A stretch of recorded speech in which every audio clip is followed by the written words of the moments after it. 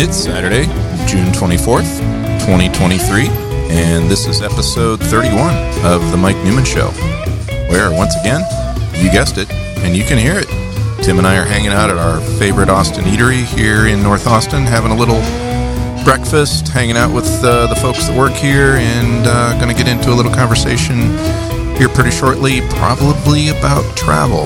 We're going to go back and finish up the list that Tim had made a couple months ago, and it's getting to be summer travel time, vacation, all that kind of stuff, and see how things go. We always enjoy it, and Tim and I will be starting up here in a few seconds. So grab a cup of coffee, plate Amigas, Diet Coke, whatever you got, and we'll be along shortly. Well, here we are, and you got your list. I resurrected the list, indeed. Cool. Trying to see. I was wondering when I made the list, if I put the interesting things first or last, and I'm not quite sure. But well, I guess we'll find out. We'll do what we can do about it. And we can just keep it interesting anyway, because of course, that's our job. And we're worth what they pay us for. Exactly right. Yeah, exactly. So, what we were going to do is we had done this a few episodes ago. I don't remember exactly when it was, but Tim had presented, he's got a big old list of travel questions, and it's basically inspired by his own travels that Tim and I made in years past for our mutual job activities, running around the world. Trying to put food on the table. Trying to put food on the table with as little sleep as possible in between. Yes. And we really enjoyed it. We enjoyed being totally confused by not speaking any of the languages. But just eternally blessed, except for when in Japan, that most of the signs you could muddle your way through. So, let's get started with what you got there. What do you think? So I do have to comment on the signs. Yeah. One of my most memorable meals, and one of my best meals actually on a trip was in Tokyo at a meeting, and met up with a couple of gentlemen from Britain, and we headed out one evening to have dinner. And as we wandered down the streets, relatively darkened streets, but amongst some rather tall buildings. Mm-hmm. We passed a sign all in I want to say kanji, but I'm not sure if Japanese is actually kanji, but sort of Japanese markings. Yep. Sign on the building, and one of the British gentlemen said, "Oh, wait," he said. He walked over and looked, and it used Arabic numbers, so it was 1, 2, 3, 4. He said, "This, I think, says that there is a restaurant on the 7th floor of this building." And of course, why wouldn't you go up in a high-rise building to the 7th floor to find a restaurant? It just makes all the sense in the world. So we went up, and we made it up to the 7th floor, and we got off. It is very dark and kind of a darkened place, but there was the clinking of silverware or chopsticks or something in the background, and it smelled good, so we encouraged allowed us out. You forged on. Now this might be a good place to have dinner. So the maitre d' or the equivalent, I'm not sure what it was called in Japan, but shepherded us into low tables and kind of interesting looking tables. Okay, get that down to okay. Yep. My mic is adjusting my mic. That's good. So, now it's aimed at your mouth. Maybe it's aimed at my mouth, and you can hear me. We'll see. So we sat down, and as it turned out, the menus had absolutely no English on them at all. Mm-hmm. No one on the wait staff spoke any English at all. And we were a bit in a quandary. Now, a lot of restaurants would have little plastic models of what the meal was going to look like, and you could point at one or at least pictures. You'd be like, I could do that. No, not the case here. You couldn't do the rice to tentacle ratio on. Yeah. Okay. So we somehow, and the British gentlemen were a lot better at this than I am. So they were into little hand signals, pantomimes and pantomimes and the like. And they got across to the waiter that was there. Just bring us dinner, what you would like to have for dinner. Mm-hmm. And there was an exchange of signals, hand signals, and I think we all thought that they had gotten that point across, that the waiter was going to bring us for dinner what he would like to have home for cooking, dinner. right? Little home cooking, right? And so they started bringing this stuff out, and there were platters of meat, there were platters of raw vegetables, and then they brought out these 3 large bowls of. They were more than water. They were already flavored up a bit, water, and they put them down. Lo and behold, these interesting tables we're at had burners in the tables, so they fired those up and put the bowls on them, and before you knew it, the water was boiling, and we had these platters of stuff, and so we just started cooking it there. Yeah. I found out subsequently, this was, at least in my English translation, the cuisine was something called shabu shabu. Very, very well-known element of Japanese cuisine. Mm-hmm. And so the water was boiling hot. The vegetables you put in, and they would boil for a while. The meat, very, very thinly sliced. Yeah. Mm-hmm. And you could just grab one edge of it with your chopsticks and kind of swirl it through the water, and it would be cooked. Oh, cool. And so we proceeded to have the cooked vegetables, cooked meat, and you all settled right in. After a bit, you could actually dip the liquid out of the bowl. Was a marvelous tasting soup. Wow! As it turned out, so we had a marvelous dinner using no spoken language at all, just a little sign language and a little common sense of. What do you do with a pot of boiling water and a plate full of raw vegetables? You cook them, right? Yeah, and maybe the waiter comes by every now and goes, yes, nod. That was okay. No. So anyway, cool. It was very memorable for me. Awesome. I was still a bit of a novice at traveling to Japan in those days, and so the British gentleman kind of clued me in, made me a little less self-conscious. Well, cool. So I think we did 5 last time. We did. We're going to start on. I have my. I think I have 11 questions, and we went through 5 of them last time. Well, that just fits one of your idioms. Is if something's worth doing, it's worth overdoing. So if you got a list of 10, you might as well have 11. So the first question for this week is for Mike and I is. Oh boy, more coffee just showed up. More coffee, yeah. Cool. What is your favorite airline or airlines? Well... And for whatever reason you choose to give. And if you have different reasons for different airlines, that's fine too. It's, okay. The problem is I always relate it to a particular flight, so I think I kind of have to... Oh, golly. That's and it's changed over time. Because, I'll cheat, but at one point in time, my favorite airline was American Airlines because we flew it all the time. You and I did. And in my experience, I never bought a business class ticket. I have never worked in a company at the period of time where my lowly station in the company permitted me to go to the travel agency and said, yes, I'd like to book a business class trip to Paris. S'il vous plaît. No. But because of all the miles, eventually you get system-wide upgrades, and that got to be fun. It just took an edge off of the, oh my gosh, how am I going to get comfortable for 8.5 hours back here? But I got a sweet spot for Qantas. Too. I think mainly I'm going to go with Qantas because the trips to Australia, and I think I made 3, And they were all very different trips, different times of the year, different departure situation in LAX. It was always out of LAX, sometimes from the podium or the stand out there, sometimes from the main terminal.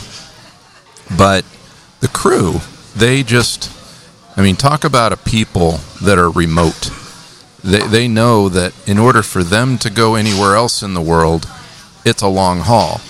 And then anybody else coming to visit them, it's maybe a couple long hauls to get there, depending on where you're coming from in the world. And I always just appreciated, no matter where you were, because I was always in the back half of the plane, they were just warm, generous, accommodating, helpful, humorous. So I'm going with Qantas. Sounds good. And good reasoning as well. I support that. Well, I'll touch on this actually in a couple of three fashions. Why tell one story when you can tell three, and why tell short stories? I wanted to leave you some time. Why tell short stories when you can tell long ones? Right? That's more fun. Anybody listening to this podcast would never have guessed. Would never have guessed. Yep. So I guess I have to say that my favorite airline really has been American Airlines. Mm-hmm. And as Mike pointed out, when you, particularly as long as we've been here, there was a time when you flew out of Austin, you flew either American or Delta, and you either flew, most of the time you flew Austin to Dallas and then got on the plane where you were really going. Or Continental, Houston, yeah. Sometimes, sometimes you would fly Austin to Atlanta on True. Delta and, Yep. and leave out of there. But for the most part, I traveled American. Mm-hmm. As it turned out, American started their frequent flyer program along about 1981, somewhere in there. And I guess about 4 months after they started it, I signed up for my American Airlines frequent flyer card. Mm-hmm. And in the early days of the Advantage program, which was what American called their frequent flyer program, mm-hmm. in the early days, it wasn't really very difficult to get free tickets. Mm-hmm. Literally in the spring and in the fall, they would always run about a 6-week special that if you flew this many miles or took this many flight segments, you'd get a free ticket. And for travel anywhere, they were anywhere the airline flew. Mm-hmm. And so I could rather routinely, on every one of these, I was traveling enough. I was having a huge amount of business in those days, but I was traveling enough that I could always pick up a couple of free tickets in the spring and the fall and maybe more than that. The point being that as time went on, I almost always had several free tickets, and so I could take my wife and children with me. Mm-hmm. And sometimes we even took trips with other people. Mm-hmm. And American, so by traveling on American, I got a lot of free travel, and they traveled to places at this time mostly domestic and sometimes to Europe that worked out well. Subsequently, in later years, American formed up their One World Alliance. Right. All the airlines have worldwide alliances so that you can travel around the world and still kind of be within the arms of a known set of airlines. They do code share. They put itineraries together, schedules and everything, so that it's convenient for you to go abroad. Mm-hmm. And so American in that case kind of put me in touch with other airlines that in various parts of the world. I like British Airways in Europe, but specifically Cathay Pacific in Asia. And I really have a warm spot for Cathay Pacific for several reasons. I like their seat arrangements. Cathay Pacific is the only airline or the first airline I flew that used a different way of designing their seats, particularly in business class. In business class on Cathay Pacific, the seats were all set on a diagonal. Mm-hmm. So you would have two diagonals down the body of the plane, mm-hmm. or four diagonals down the body of the plane, And your seat was, even though it was business class, it was much more akin to what you would think of now as a pod within first class. The seats were, they were a little narrow. I was kind of a big guy. They were a little bit narrow for me, but nonetheless, you could lay all the way back so you could fully recline. You could literally lay in a horizontal prone position. And you had kind of an isolated seat, and I like that. In later years, I really, in the later years being like from the year 2000 on, when I would travel in Asia, I really liked Cathay Pacific because I was getting to be kind of an old guy at that time, and in the later years walked with a cane. And the flight attendants and the staff of Cathay Pacific, and generally all of the Asian airlines, extremely deferential and accommodative to old people, and that made the flight experience marvelous and the like. So I liked Cathay Pacific. I have to kick in one other point, but one of my most noteworthy periods in traveling, and it was only about a 2-year, maybe 3-year period.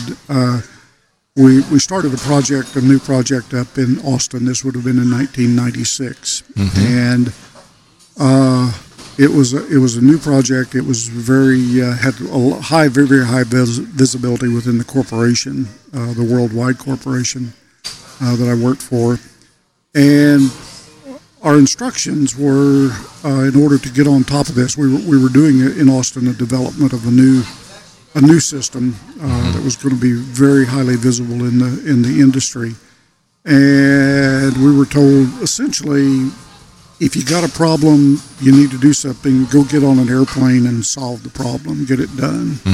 And I was I guess I was probably in the least necessary position for the project as a whole, which meant that I was kind of the most likely guy to go get on an airplane and go somewhere and do something. I was less missed than anybody else would be when I was out flying. Well, somebody maybe down the hall was like, what are we going to do about this? Yeah. And you're like, well, I can't do that. So and you clearly are telling me you can't do that. I'll go find somebody to that. Can do that. Right. Yes. Yeah. So I did that. So when we started the project, I literally just started living on airplanes, and my status within American, I always had to fly out on American Airlines, and so most of my trips were on American Airlines, and so I started accumulating mileage like you wouldn't believe. I was going up in frequent flyer status, one level a month. One of our colleagues asked me, or actually warned me, not to slip on the rose petals that they may be throwing in front of you whenever we were boarding one of our flights. So, and that was a few years later. So, I learned to just carry a little blower in front of me to clear them out. Clear those rose petals out. Yeah, and it literally got to be that point. There was in the frequent flyer program in American Airlines at that point, there was a secret top level to the program, which was called exactly that, top. And it was not advertised, and it was some surprise to me that at some point, after about 5 months of this constant traveling, my boarding passes, I started noticing on the boarding pass, it would print out your status within the frequent flyer program. And my boarding pass started to be noted with the words top on it. Now, I didn't know what that meant. As it turned out, that I ran into another guy that had that, and he explained to me what that meant, which was kind of cool. Did you guys have to exchange a pinky, like a handshake pinky thing, before you discussed that in the airport? We had people to do that for us. Okay. He explained to me, and he had been at this level a lot longer than I had, and basically it amounted to the airline functioned as your personal concierge, and if you had to change a flight, they knew it before I did. The flight got changed. Yeah. If changing the flight meant changing hotel reservations, they changed them. If it meant changing rental car reservations, they changed them. And the most interesting thing, and I guess the point that Mike was talking about, was that particularly out of Dallas, so I was always connecting onto international flights out of Dallas, and Chicago was as well. But it happened to any airport that I flew out of. I would go in, I would get myself seated, and at some point, one of the gate agents from off the plane would come onto the plane, look around and find me, and walk back and say, "Mr. Jurgensen, is everything okay?" Yeah. And would make sure that my pillow was fluffed and that the champagne on the door was fine.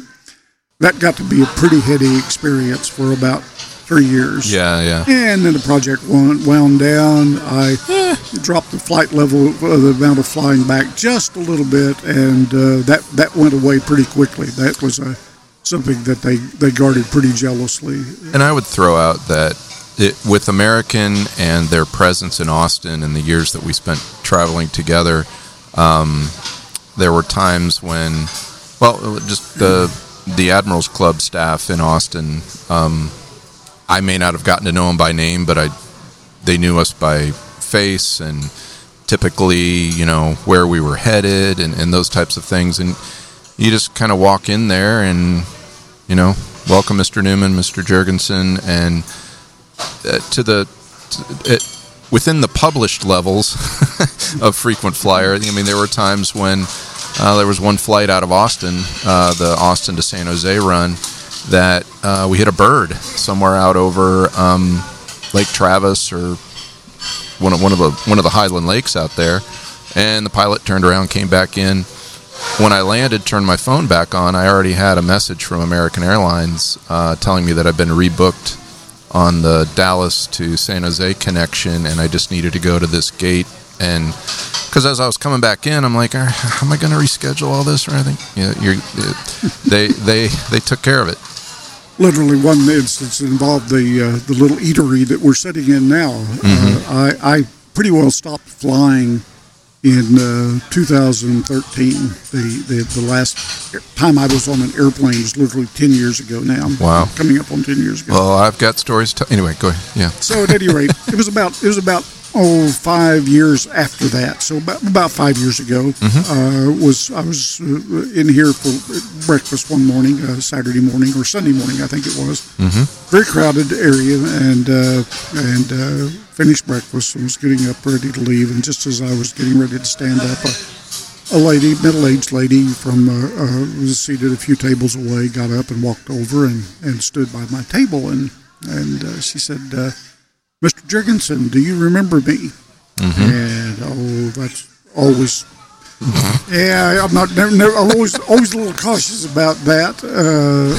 But nonetheless, I looked at her, and she did look familiar. But I told her I'm kind of embarrassed. I said, "You look very familiar, but I honestly can't place you." She said, "I work at the Admirals Club in Austin," and she knew my name, and at that point I placed. She knew your 4-digit American Airlines.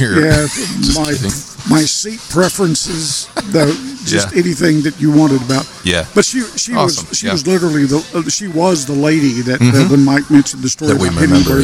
That she was the lady that rebooked us on the next flights. I was the same flight. She rebooked us, but this was literally at least 5 years after I'd even set foot in an Admirals Club. She still knew me and came over and said hello, and that was kind of interesting. I suddenly realized that you know a lot of people that sometimes don't remember that you know.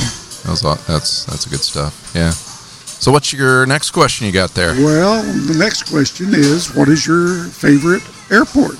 And two forms. What's your favorite destination airport, if you will, and what's your favorite interim airport, given the fact that we tend to do a lot of connecting flights, Mike and I did, as we travel. That's true. And as an interim airport, what was your favorite airport to connect through to go somewhere else? Oh, boy. Well, I'm going to... And it doesn't have to be just one. Obviously, if you have multiple ones for various reasons, that's fine, too. It's impossible for me to say that Paris is my favorite destination airport because of where all of the American-based, U.S.-based planes were.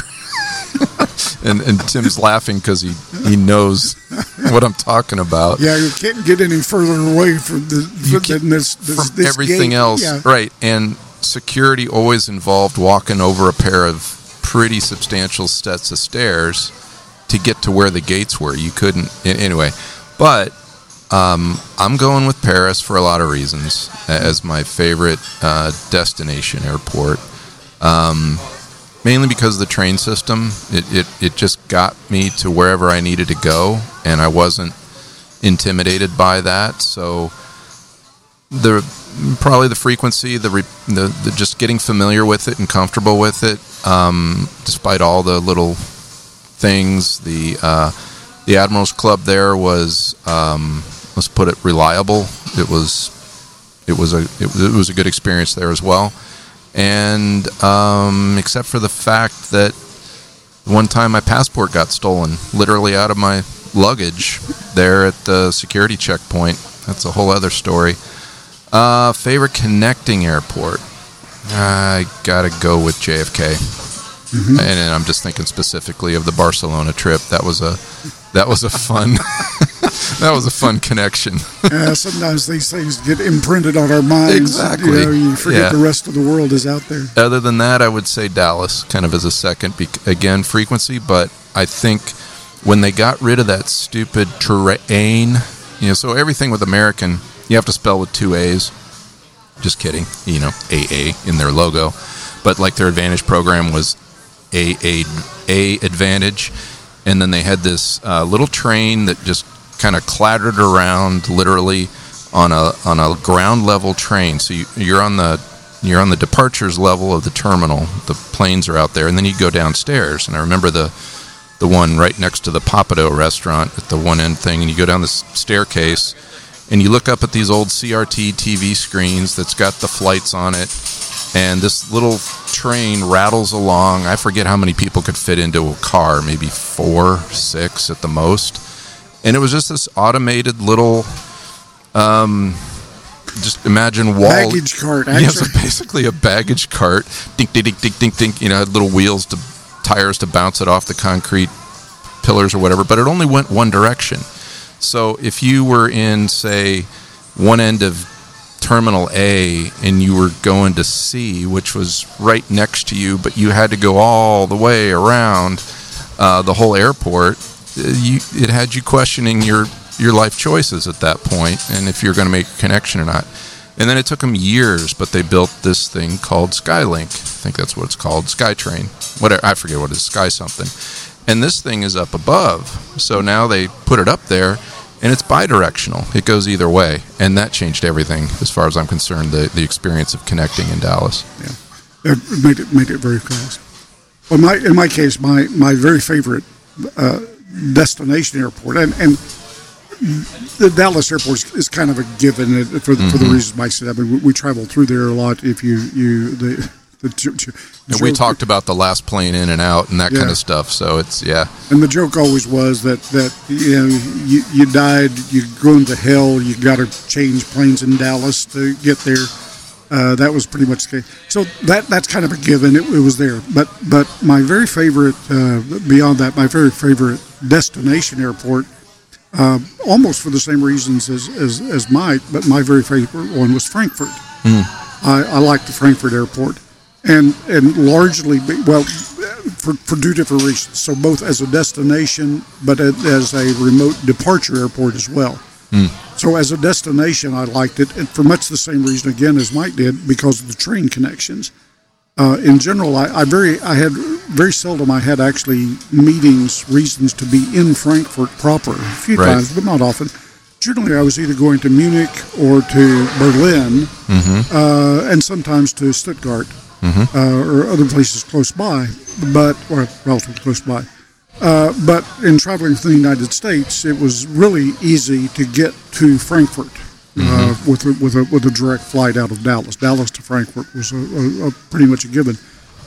Connecting flights then from Frankfurt down to Munich or over to Berlin, you could do them, but it added another 3 hours or more. And usually those weren't within one world, right? Because you're there as far as they're concerned, as one world's concerned. Yeah, but at the same time, you went down to the lower level, and the high-speed rail system came directly into the Frankfurt airport, and so there were trains that literally left every hour to Munich or over to Berlin or over to Stuttgart, and so without having to plan it, you could just plan it ahead of time. Just walk down there and catch the next one. That's right. You get into you could buy a ticket when you bought your airline ticket. You could buy a ticket, a train ticket over to Berlin, but you could use it any time.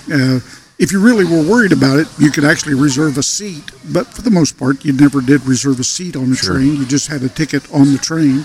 And you got on board and you found an unoccupied seat. Generally, there were a lot, particularly traveling on a Sunday, which was often when I was getting there.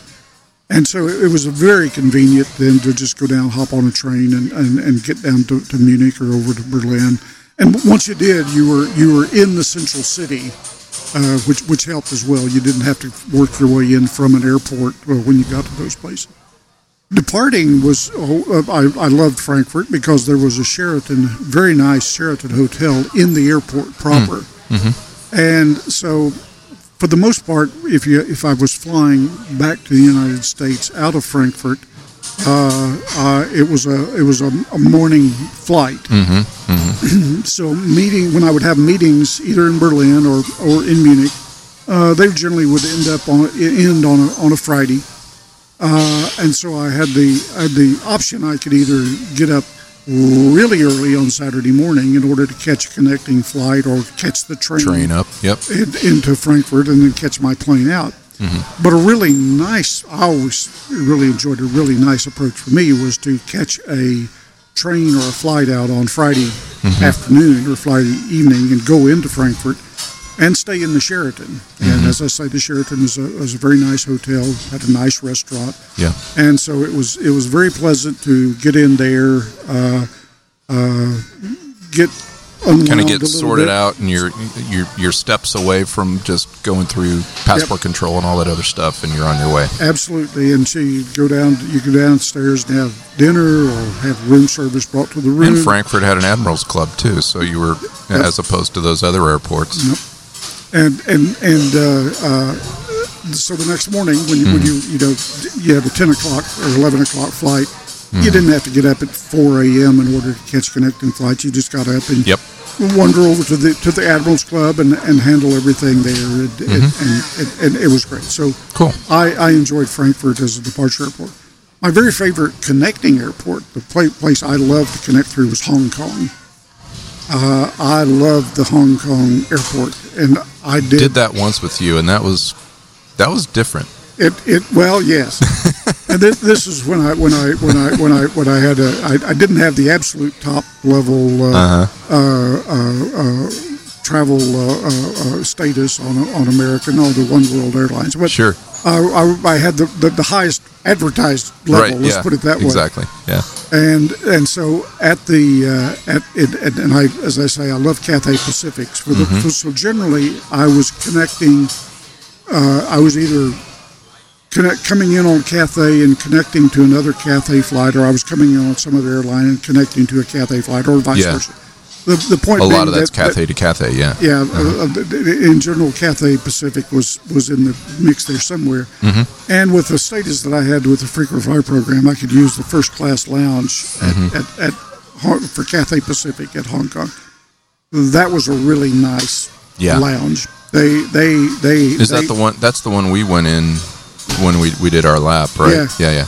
Yeah, they had. It's kind of downstairs, but you had a. Yeah, it had a dining area. Yeah. Generally, had a buffet laid out. All of the tables had tablecloths and silverware and the like. Generally a very widely ranged buffet that would let you eat dinner or lunch or breakfast. Yeah, we had a hearty breakfast in whenever there you came on that in. trip. Yep. I also like the fact that they had showers and essentially private showers, private rooms. So there was a dressing room with a shower. And so after an 8-hour flight or a 10-hour flight coming in, you take as long as you carried everything in a carry-on bag, and I generally only traveled with a carry-on luggage. I never had checked luggage in those days. Go into a private room and change clothes, take a shower, and go out and have breakfast or lunch or dinner. Just sit for a while, snooze if you sleep a bit if you wanted to, and then head out to catch a flight. And a lot of the long range connecting flights, particularly the big airplanes, the 747s, generally were at gates that were very close to the lounge. So that was my traveling in Asia is a little bit different than traveling anywhere else in that it's generally you're connecting a 7-hour flight to a 7-hour flight, or a 7-hour flight to a 12-hour flight. Every place is quite a ways away. Yeah, we've commented at our surprise at how far it is from Narita in Tokyo to Singapore. You know, after you've flown from the U.S. to Tokyo, and you're like, I'm just connecting to Singapore. Oh, I see. Yes. We went in with the idea that it was Dallas to Austin again. Instead, it was Boston to San Francisco sort of thing. And then some. It was like a 7.5-hour flight. But on that, the one trip that I did, traveled with you through Hong Kong, we had started our day in. It was an overnight flight, so we started our day in Barcelona, connected through Heathrow. So it's British Airways up to Heathrow, and then Heathrow on Cathay Pacific to Hong Kong, and and then I never flew into the old Hong Kong airport. That trip we flew into the new Hong Kong airport, so I missed checking out everybody's laundry hanging out their windows on approach. But then, we did have a nice breakfast at the lounge you're talking about there. And then we got another Cathay flight to go to Kuala Lumpur, which was another 6.5 hour, at least 5 or 6, or it was down there. So that was a very welcome little layover there. And it wasn't a super long one. It was maybe 4.5 hours or something like that, but it was just about right to deal with the overnight and then to spend the day flying onward. Yeah, good stuff. So that was a fun place indeed. Number 7? No, 8. We're now on number 8. Yeah. So this is kind of a weird one, but good. We've traveled. No, I'm fine for both things. We've traveled enough that it may make sense, but basically, what is your favorite duration for a trip? For the full trip? Yeah. Okay. So the longest duration for a trip was the round the world trip that you and I took. It was literally, I believe, the month of October. It was 4 weeks. Yep. That was, yours was a little shorter, I think. Mine continued on to D.C. Oh, that's right. It was. Yeah, we departed in San Francisco or L.A. or something. I think. We separated coming back in from. I think we'd been in Queensland, and so we departed Brisbane, landed into L.A., and then you made your way back to Austin, and then I got on a 757 up to Dulles. Hey, and that was a long day. So I always wondered. The Qantas had an interesting deal with the FAA or whoever. They could keep that flight number. It was just stopped in LA and then continued to New York. And I was like, that's a really long day if you're going all the way to New York. So anyway, I went to Dulles, and then our mutual colleague basically the one that was paying our checks, had me picked up at the airport, and I think I slept for the next 18 to 20 hours. Kid you not. So that was a little long. I survived it. Most of the other trips were exactly as you described. I would depart on a Saturday and usually fly back on a Friday or a Saturday morning following that. I would say that's probably my ideal duration. Mm-hmm. I've also made trips to Europe that lasted less than 2 sleeps. No, not at all. Not interested in doing that again. But I and it to me it also has to do with whether you're crossing a hemisphere or not. Yeah. Because although I really did enjoy some trips down to Brazil, something about that flight, it doesn't seem right that that it's like you're only 2 or 4 hours off time zone wise, but you maybe it's lack of experience, but you don't expect to get smacked by jet lag the way you do, whereas you're crossing all those time zones going to Europe or to Asia, you kind of expect to get beat up. Yeah. And when you go down south, I don't know, it was... That's probably I should have added that as a question or a comment. It is interesting in traveling a lot, traveling north-south, if you will, versus east-west. Mm-hmm. And for me, at least 95% of my travel was east-west type travel. Mm-hmm. And so you cross time zones, you travel overnight, you leave in the daylight, or you leave at dark and you wake up in the daylight. Traveling north and south, where you're not crossing time zones, it's a little weird. You always end up with a night flight. Yeah. And I think that's probably what throws me off the most. It also kind of reminds me of, in a way, just even flying to Alaska. And so that's a 8-hour flight from Houston, for example. And you're like, wait a minute, I haven't even left the continent. But those are usually night flights back. And a lot of times they connect through Seattle at some ridiculous hour. And anyway, so yeah. What about you?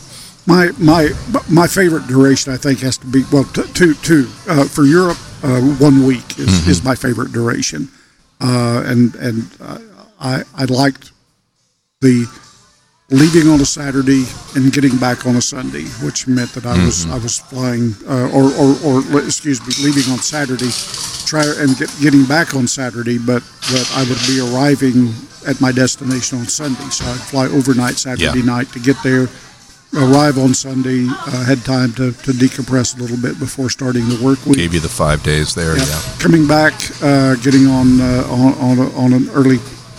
Not terribly early, but an early Saturday flight, and staying in the daylight all the way home. So you're crossing time zones, but you're going with the sun, and so it's daylight when you leave, it's daylight when you arrive, and I just like that. Traveling to Asia, to Australia, 10 days was about my favorite time. One week is a little bit short. Yeah. For those length of flights, 10 days was kind of nice because sure. It gave you time to have a good. The flights were going to be long, so you could have a good flight, but you'd still have enough time for good meetings and or work sessions while you were there. And so about 10 days was it. My observation that are one of the around the world trips, and for the last several years that I traveled, I almost always traveled on around the world tickets. So I made a number of trips around the world in both directions. But on this particular one where we went through, we did Barcelona and we did Kuala Lumpur. Then we did Brisbane or Sydney. It was Canberra. So we flew into Sydney and then made a connection down. So we kind of had a down weekend. I had an extra day because I cheated. So you flew back up from Kuala Lumpur to Hong Kong, and then caught the Hong Kong to Sydney flight, I said, I'm going to fork out the, what was it, $90 or something for Malaysian Air to take me I was like a couple 100 miles. Yeah, it was like it was like flying to Dallas, literally at that point. And that's when I just stayed over the night in. Tim slept on a plane. I slept in the Singapore little in airport hotel, and then I caught the Whale, which was A380. It's my first A380 ride. Qantas to Sydney, and that one tricked me on how long the flight was as well. It was another 7.5 hour flight from Kuala Lumpur to Sydney, and that was an all day flight. It was sunlight the whole time. It was this big plane that you didn't really feel take off. I mean, it was just literally the thing's a whale, and that allowed me to basically I did laundry and so. That was kind of, and I got to hang out with Kurt and Graham, and we figured a fuel line problem in the boat. It was a fun little break there in the middle before we then flew on. In the meantime, I was having breakfast and taking a shower in the home. Exactly right, so and we were all happy. It was fun. So yeah, we did the we did do what we were doing in Canberra, and then flew up. I think maybe we gone direct up to Brisbane, had meetings in Brisbane, then flew back to LA. You continued home to Austin, and then I went up to DC for stuff. Yeah, that was a very long trip. It was and it's always interesting to kind of miss October when you get back home. I lost a month in there somewhere. Well. And it was a cool. good trip. It was a good time. So my next question here is, what was your worst trip? Well, Tim, I just try to make lemonade out of lemons, and I really can't. Let me think about this. Worst trip. Golly, that's like. This is in the realm of probably it's always going to be a first world problem kind of thing. The fact that I'm just probably something that had to do with connecting through Chicago in the winter, going to Canada. So I was doubly dosed with there's no good way to get from Austin to Ottawa, Montreal, any of those Canadian cities, Toronto, no, you can't do it. You got to go through Chicago. And going to Canada in the winter is just not fair. So I can't remember a specific. I remember. Worst trip is any trip in the winter missing a connection in Chicago. I'll just put it that way. My worst trip, and Mike was with me on this trip. My worst trip was. Wait, no, I wasn't talking bodily harm. Yeah, well, there's just no way to separate it. And the reason that this same trip wasn't Mike's worst trip is because I was entertaining him the whole time, and everyone else. And it was how's Tim today? Yes. Where's Tim today? Is he dead yet? We had a meeting in a little village in Bavaria, so an hour's train ride south of Munich. Mm-hmm. Idyllic place, beautiful little village right on the end of the name was Amsee, Amsee. It's on a big old lake down there. It was beautiful. Yep, set right next to a lake. Beautiful place. We were in a very quaint hotel meeting room.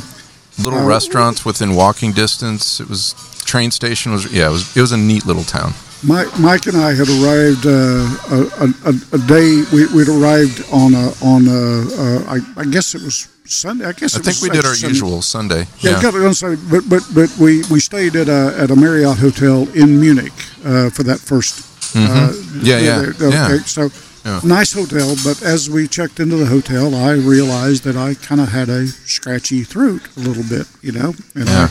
I recognized that I was probably going to coming down with a bit of a cold, and I did, and the cold had set in pretty well by the next morning when we got on the train to head down to the little village. Right.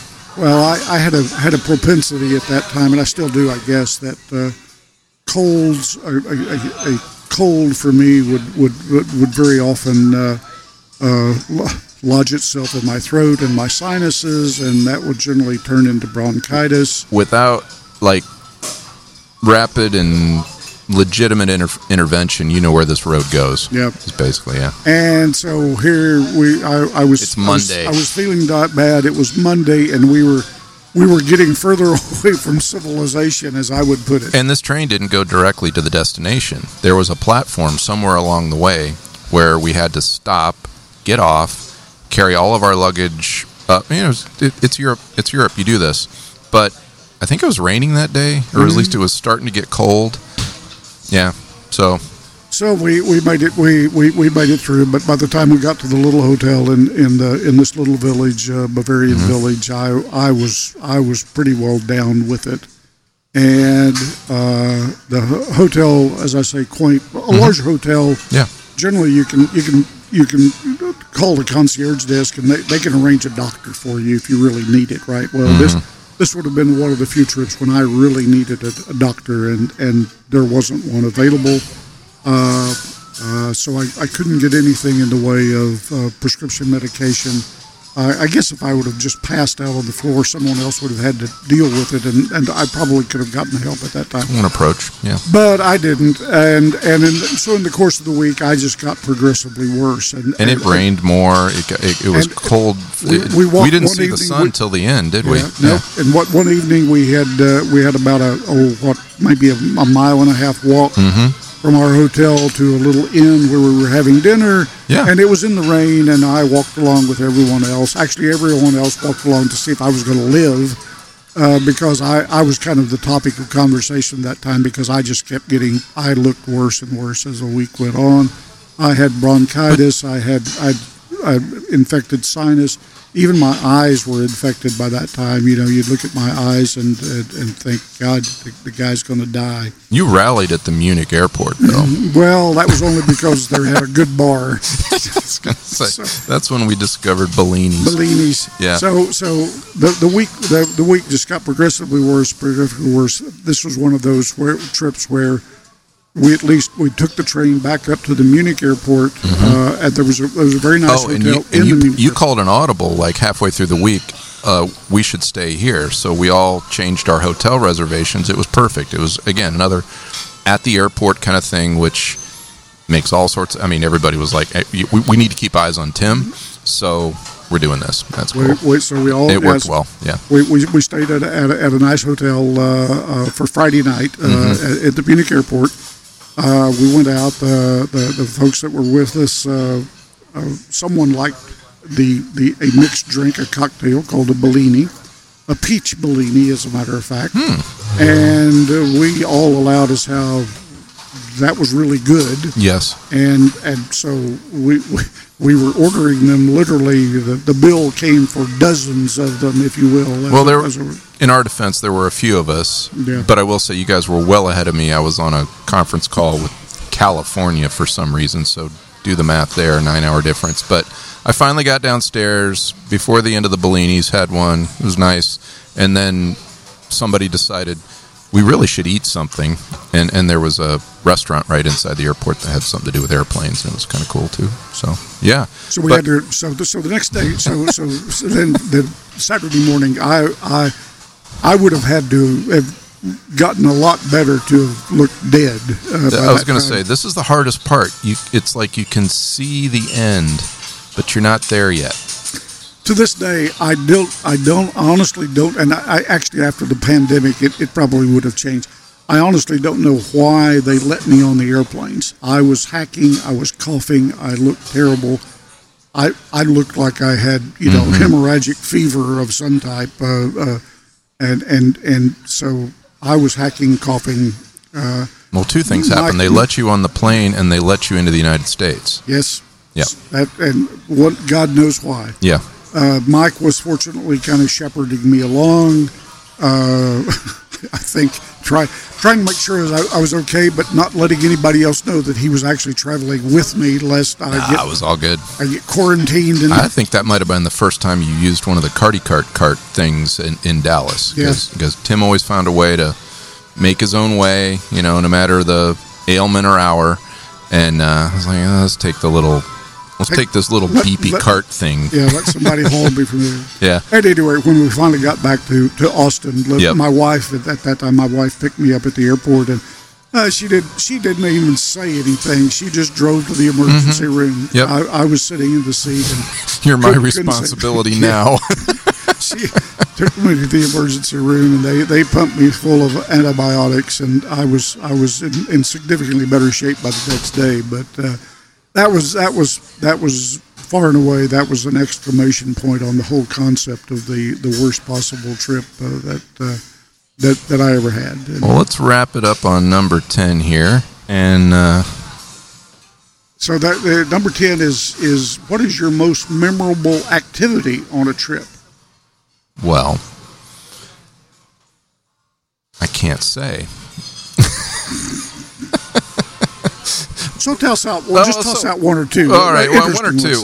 Interesting ones. I would say possibly. Oh golly, I would say the night. It's Berlin, and it's a standards committee meeting that we were in. The river cruise at the standards meeting where the great compromise was reached on authentication protocols. Yeah, I think that was the. So that was a nice combination of work related plus personal enjoyment. Yeah. Well, and just the interaction between we had a great time with the German hosts. We had a great time with the French delegation. We had a great time with the Australian, all the delegations. But just that time on the boat on the river was one of the most memorable and enjoyable kind of little side things we did. One of our favorite, if you will, senior statesmen of standards from AFNOR, Renee. He was in rare form that week, and our friends and colleagues from Australia, always just solid folks to work with, and that was just for me.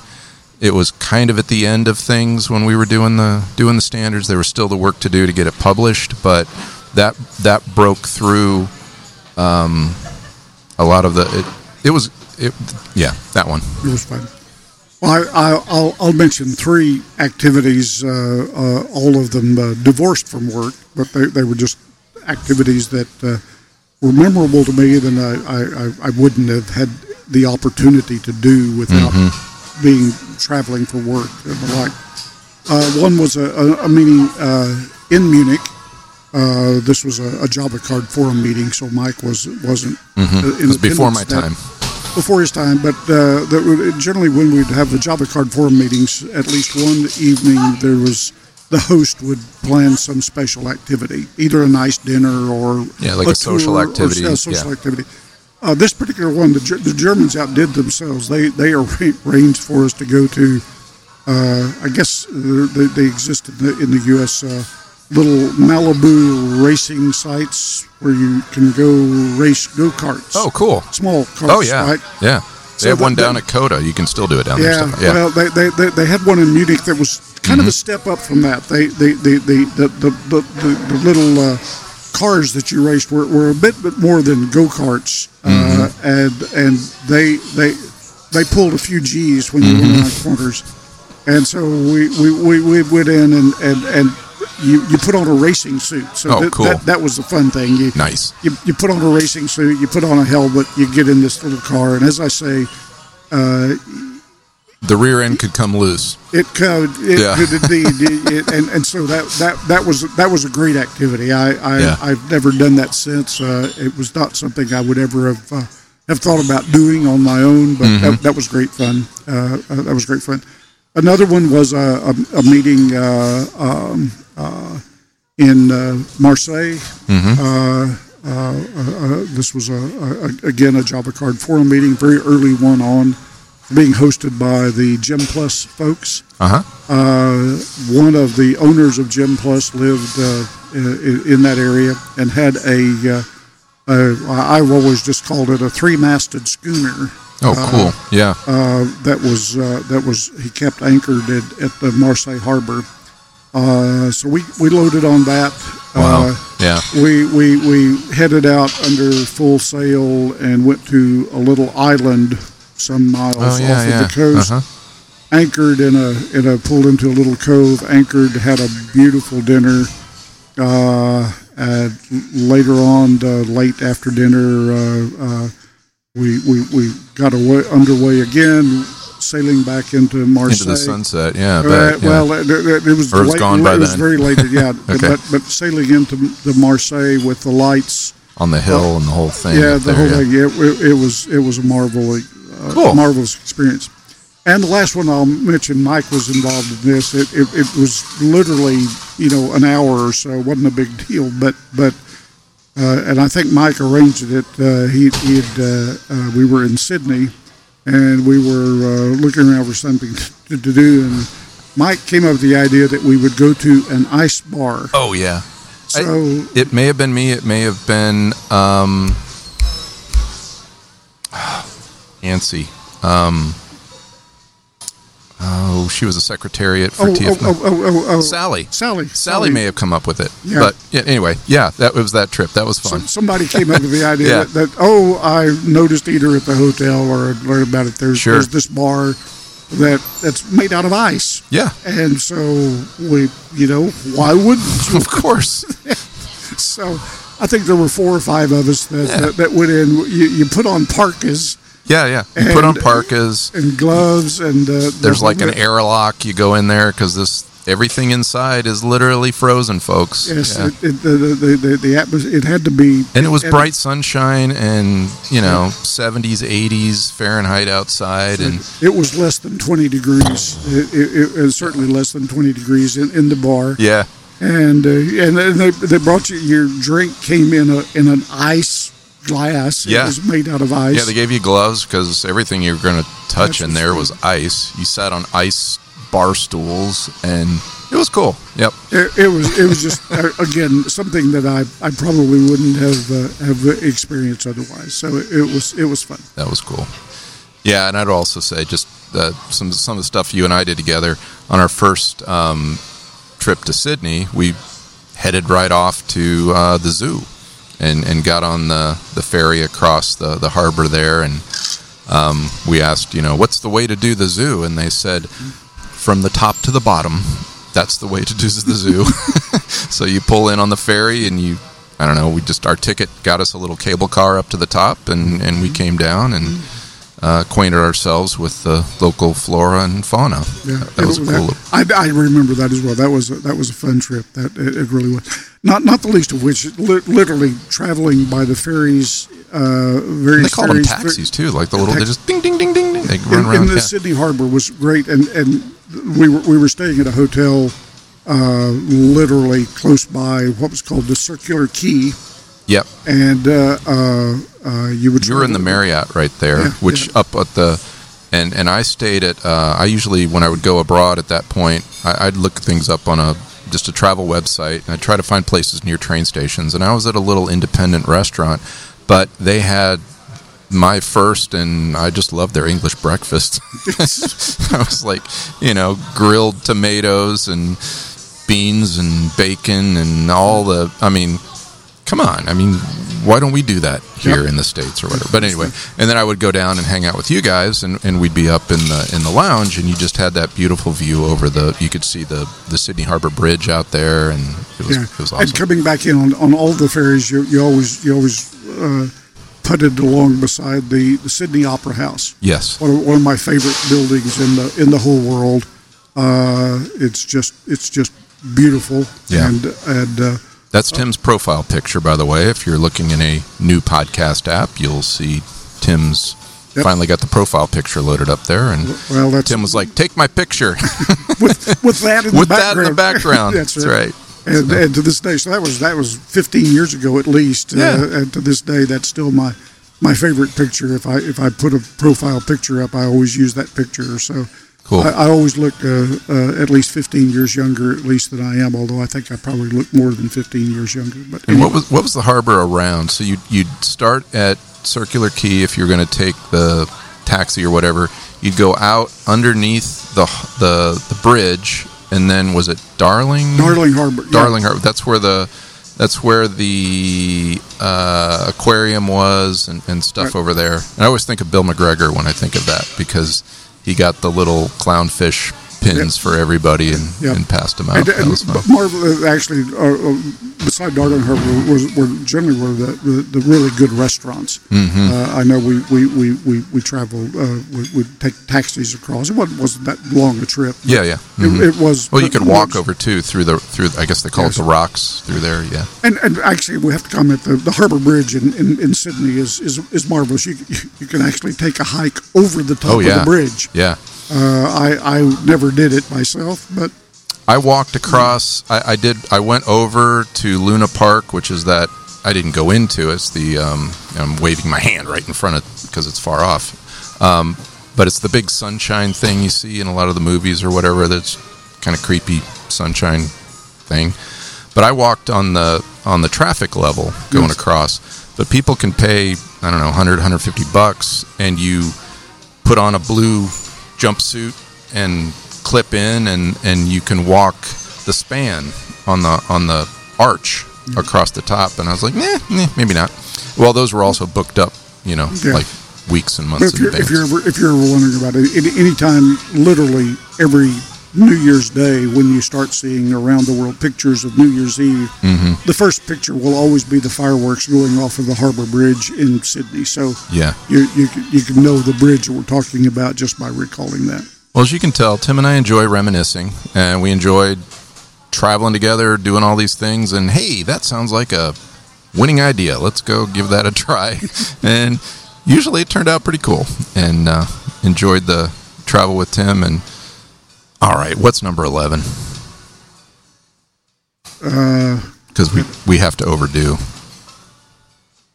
Everybody's like, can't just leave number 11. So it's kind of an esoteric question, but it was really. Do you have or did you have any significant different attitude as you traveled for business versus traveling for pleasure?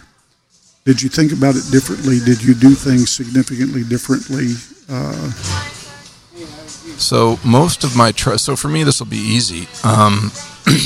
Most of my personal travel, pleasure travel, has been disassociated with my travel destinations for business. At least they've been domestic. So most of my I would always have like that extra day and a half. Like you come in on a Sunday. A lot of times my standards meetings being in Europe wouldn't start till Tuesday. So I'd have that first day to acclimate. So they were integrated. I really couldn't separate them if I look at it that way. But domestically, a lot of what we do is drive. When you were asking about favorite airline earlier, and I'm like, well, it's got to be Southwest these days. I mean, they just find a way to get you there and get you back, and everybody knows it's a bus with wings, and the expectations are just set differently. For business travel, you expect the airline to get you on time, but you also actually have a little bit of a you realize that if they don't get you there on time, you're not eating into your personal time. It's, hey, it happens, right? And then the business accommodates and gets you where you need to get. Whereas if you're taking time off and you got your spouse with you or your kids and you, I would say, and I think I'm rambling here, but esoteric, just kind of ephemeral kind of question. I think of where I paired a personal bit of travel like to the end of something. Like my son and I had a trip to D.C. spring break one year. It was into spring break, and the business meeting was on a Monday, which is very rare, but it worked out perfectly. So my son flew up, I picked him up, we stayed at a hotel in the D.C. area. He did museums on that day when he was old enough to do so, and then we caught a train and went up to New York City, and then flew back the following week. And we just went with it. I mean, that's just the way my son is, the way I was. And I kind of put it into his lap, both the trips I took with the kids to D.C. one time and myself. I knew where I wanted to be based on it'll work well if we base here or we base here or whatever. I think I'm more relaxed almost on a business trip as opposed to on a personal trip, because I feel like the expectation's higher. Yeah. Put it that way. But that's probably a terrible answer to your question. But yeah. There's no right answer, no wrong answer. What about you? In my differentiating significantly between business and personal travel, I traveled an awful lot. Mm-hmm. And I traveled an awful lot while my two daughters were very young, and my wife dealt with that marvelously. Mm-hmm. My younger daughter insists that for kind of her pre-adolescent period, she kind of always insists, even to this day, that she was just raised by a single mom because I traveled so much. You'd be gone a while. Yeah, and so the distinction was when I traveled alone, I had my eccentricities. I mean, when I traveled alone on business, sure, I had my eccentricities. I knew how I wanted things to be, how I wanted to work. I knew where I wanted to sit on the airplane. I knew I arranged flights. But when I did travel with my family, I took it to heart that I got to travel more. I got to enjoy a lot of things. And so when I did have the opportunity to travel with my family, it became all about letting them have a good time. Yeah. At least what I thought would be a good time. Yeah. Right now, so sometimes I did things that didn't make any difference to them at all. Right, but literally, if I had the opportunity to traveling with my family to get us upgraded to a higher to first class or business class on a trip, I love to do it because I thought that they would enjoy the flights better. Sometimes they did. Sometimes it didn't make any difference. They were all, my wife's a very petite lady. She fits into coach seats on an airplane without any problem at all. Right. And so the fact that I've got it upgraded to business class or first class was nice, but it didn't necessarily make a big deal. My younger daughter and I probably share a bond, even though she was the one that she was raised by a single mom. A lot of the times we share a lot of attitudes, and she likes travel exactly the same way I do. And so the first time she went with me on a trip to Paris, and in returning, I was able to get us upgraded to first class on the return flight. She enjoyed that. She learned things about flying first class that I didn't even know about. Oh wow! Yeah. If it was available, she did it. So the distinction is that when I travel personally, it was generally I was much more concerned with making sure that my family was entertained. Yeah.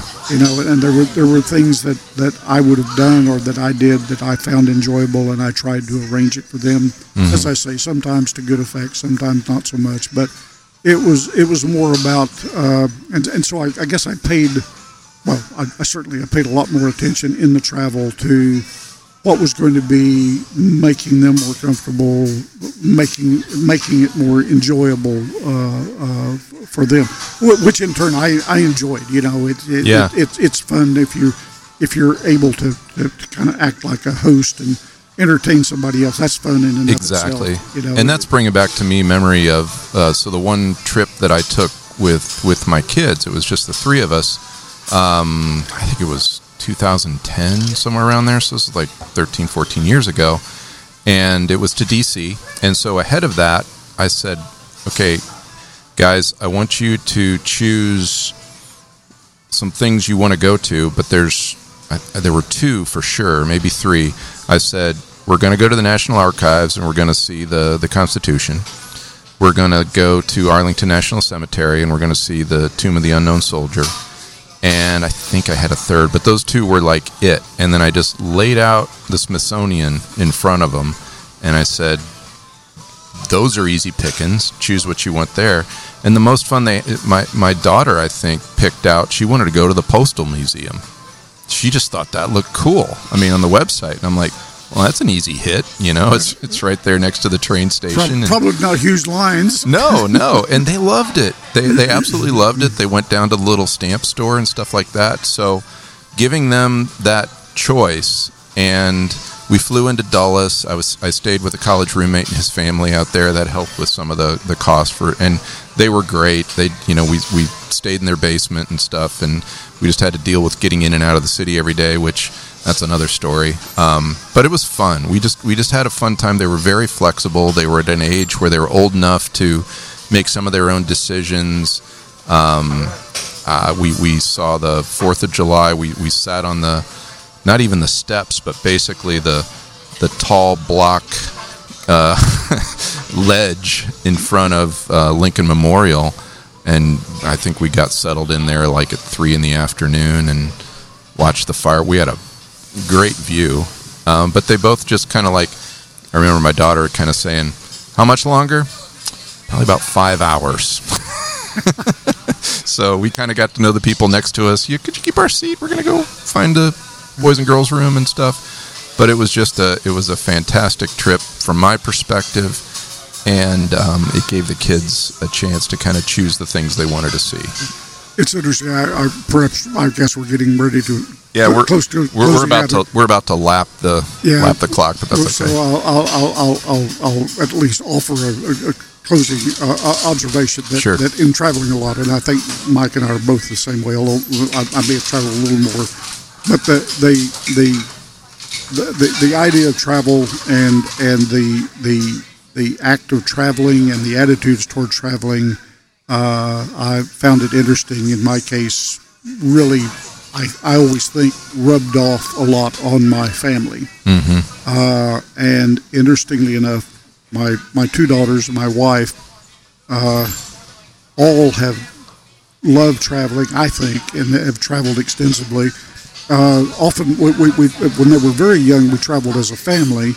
As time has gone on, then everybody's kind of had their own independent desires about traveling. But both of my daughters are very comfortable about traveling internationally, going out internationally.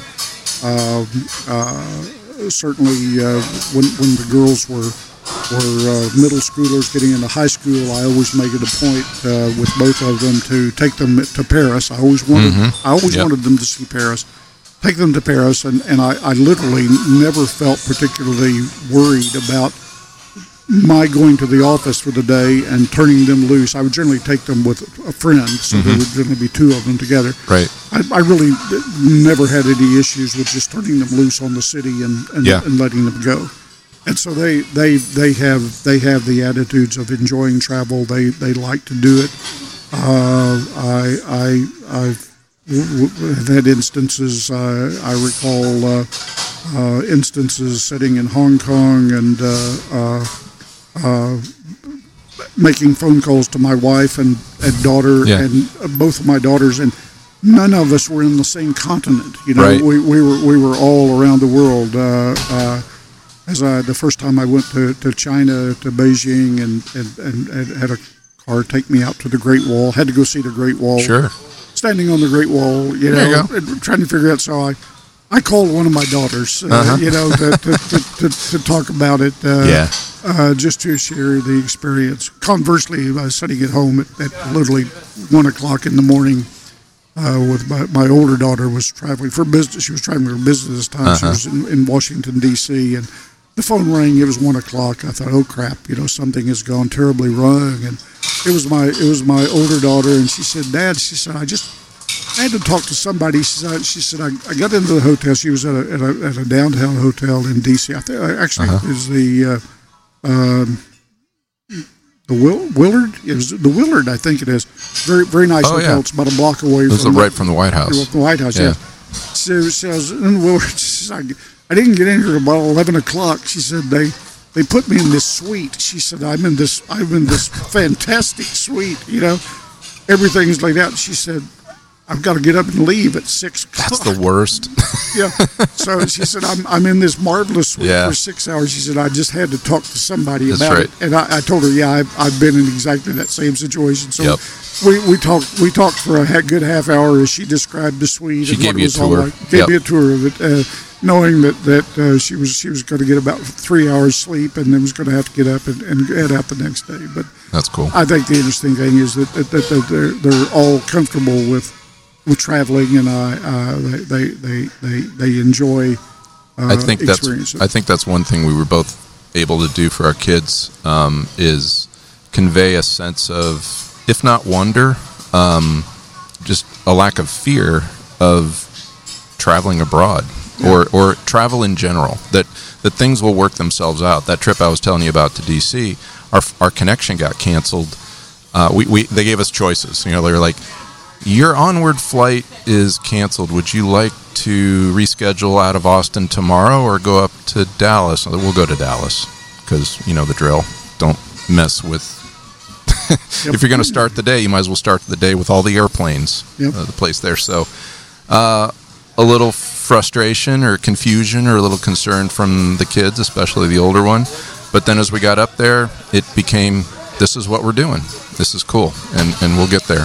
I have to observe. There's always one more little bit of story, but I have to observe that my younger daughter in particular, she set out traveling.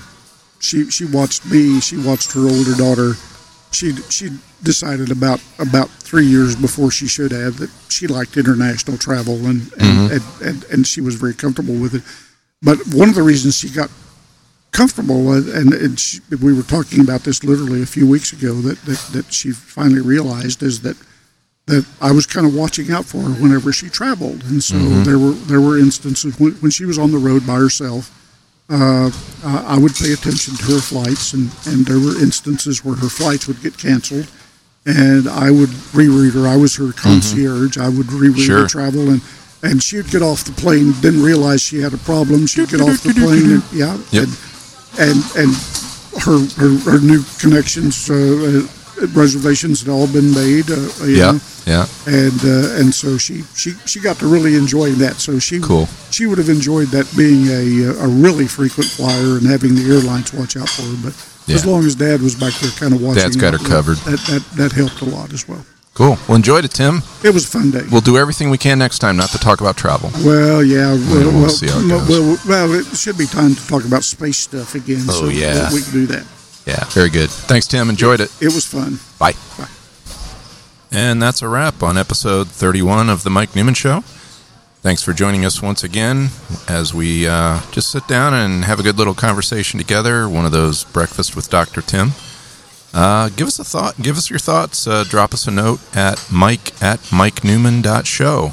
And that website is MikeNeumann.show. There you'll see episode notes, just links, and every now and then when I get around to it, that have information related to what we discussed in the show. Hopefully I'll get around to doing some chapters and so forth as well that you'll be able to follow along in a new podcast app. So what's a new podcast app? Well, it's all part of Podcasting 2.0, which is extending, defending, and basically enhancing podcast experience for listeners and podcasters. And you can find out all about those cool things and those features at newpodcastapps.com. NEWPODCASTAPPS.com. And this is a value for value project, so it's kind of a hobby for me, but I do enjoy it, and but it does cost a little bit of money to keep the server up and running. And in a value for value thing, I get together with Tim, put this together, talk about stuff that's hopefully of interest to you, because we enjoy doing it. So we try to put a little value out there, and if in return you say, I really did get some value out of that. I learned a new thing, or, hey, I've got a thought on this. It had me thinking about something in a new or different way.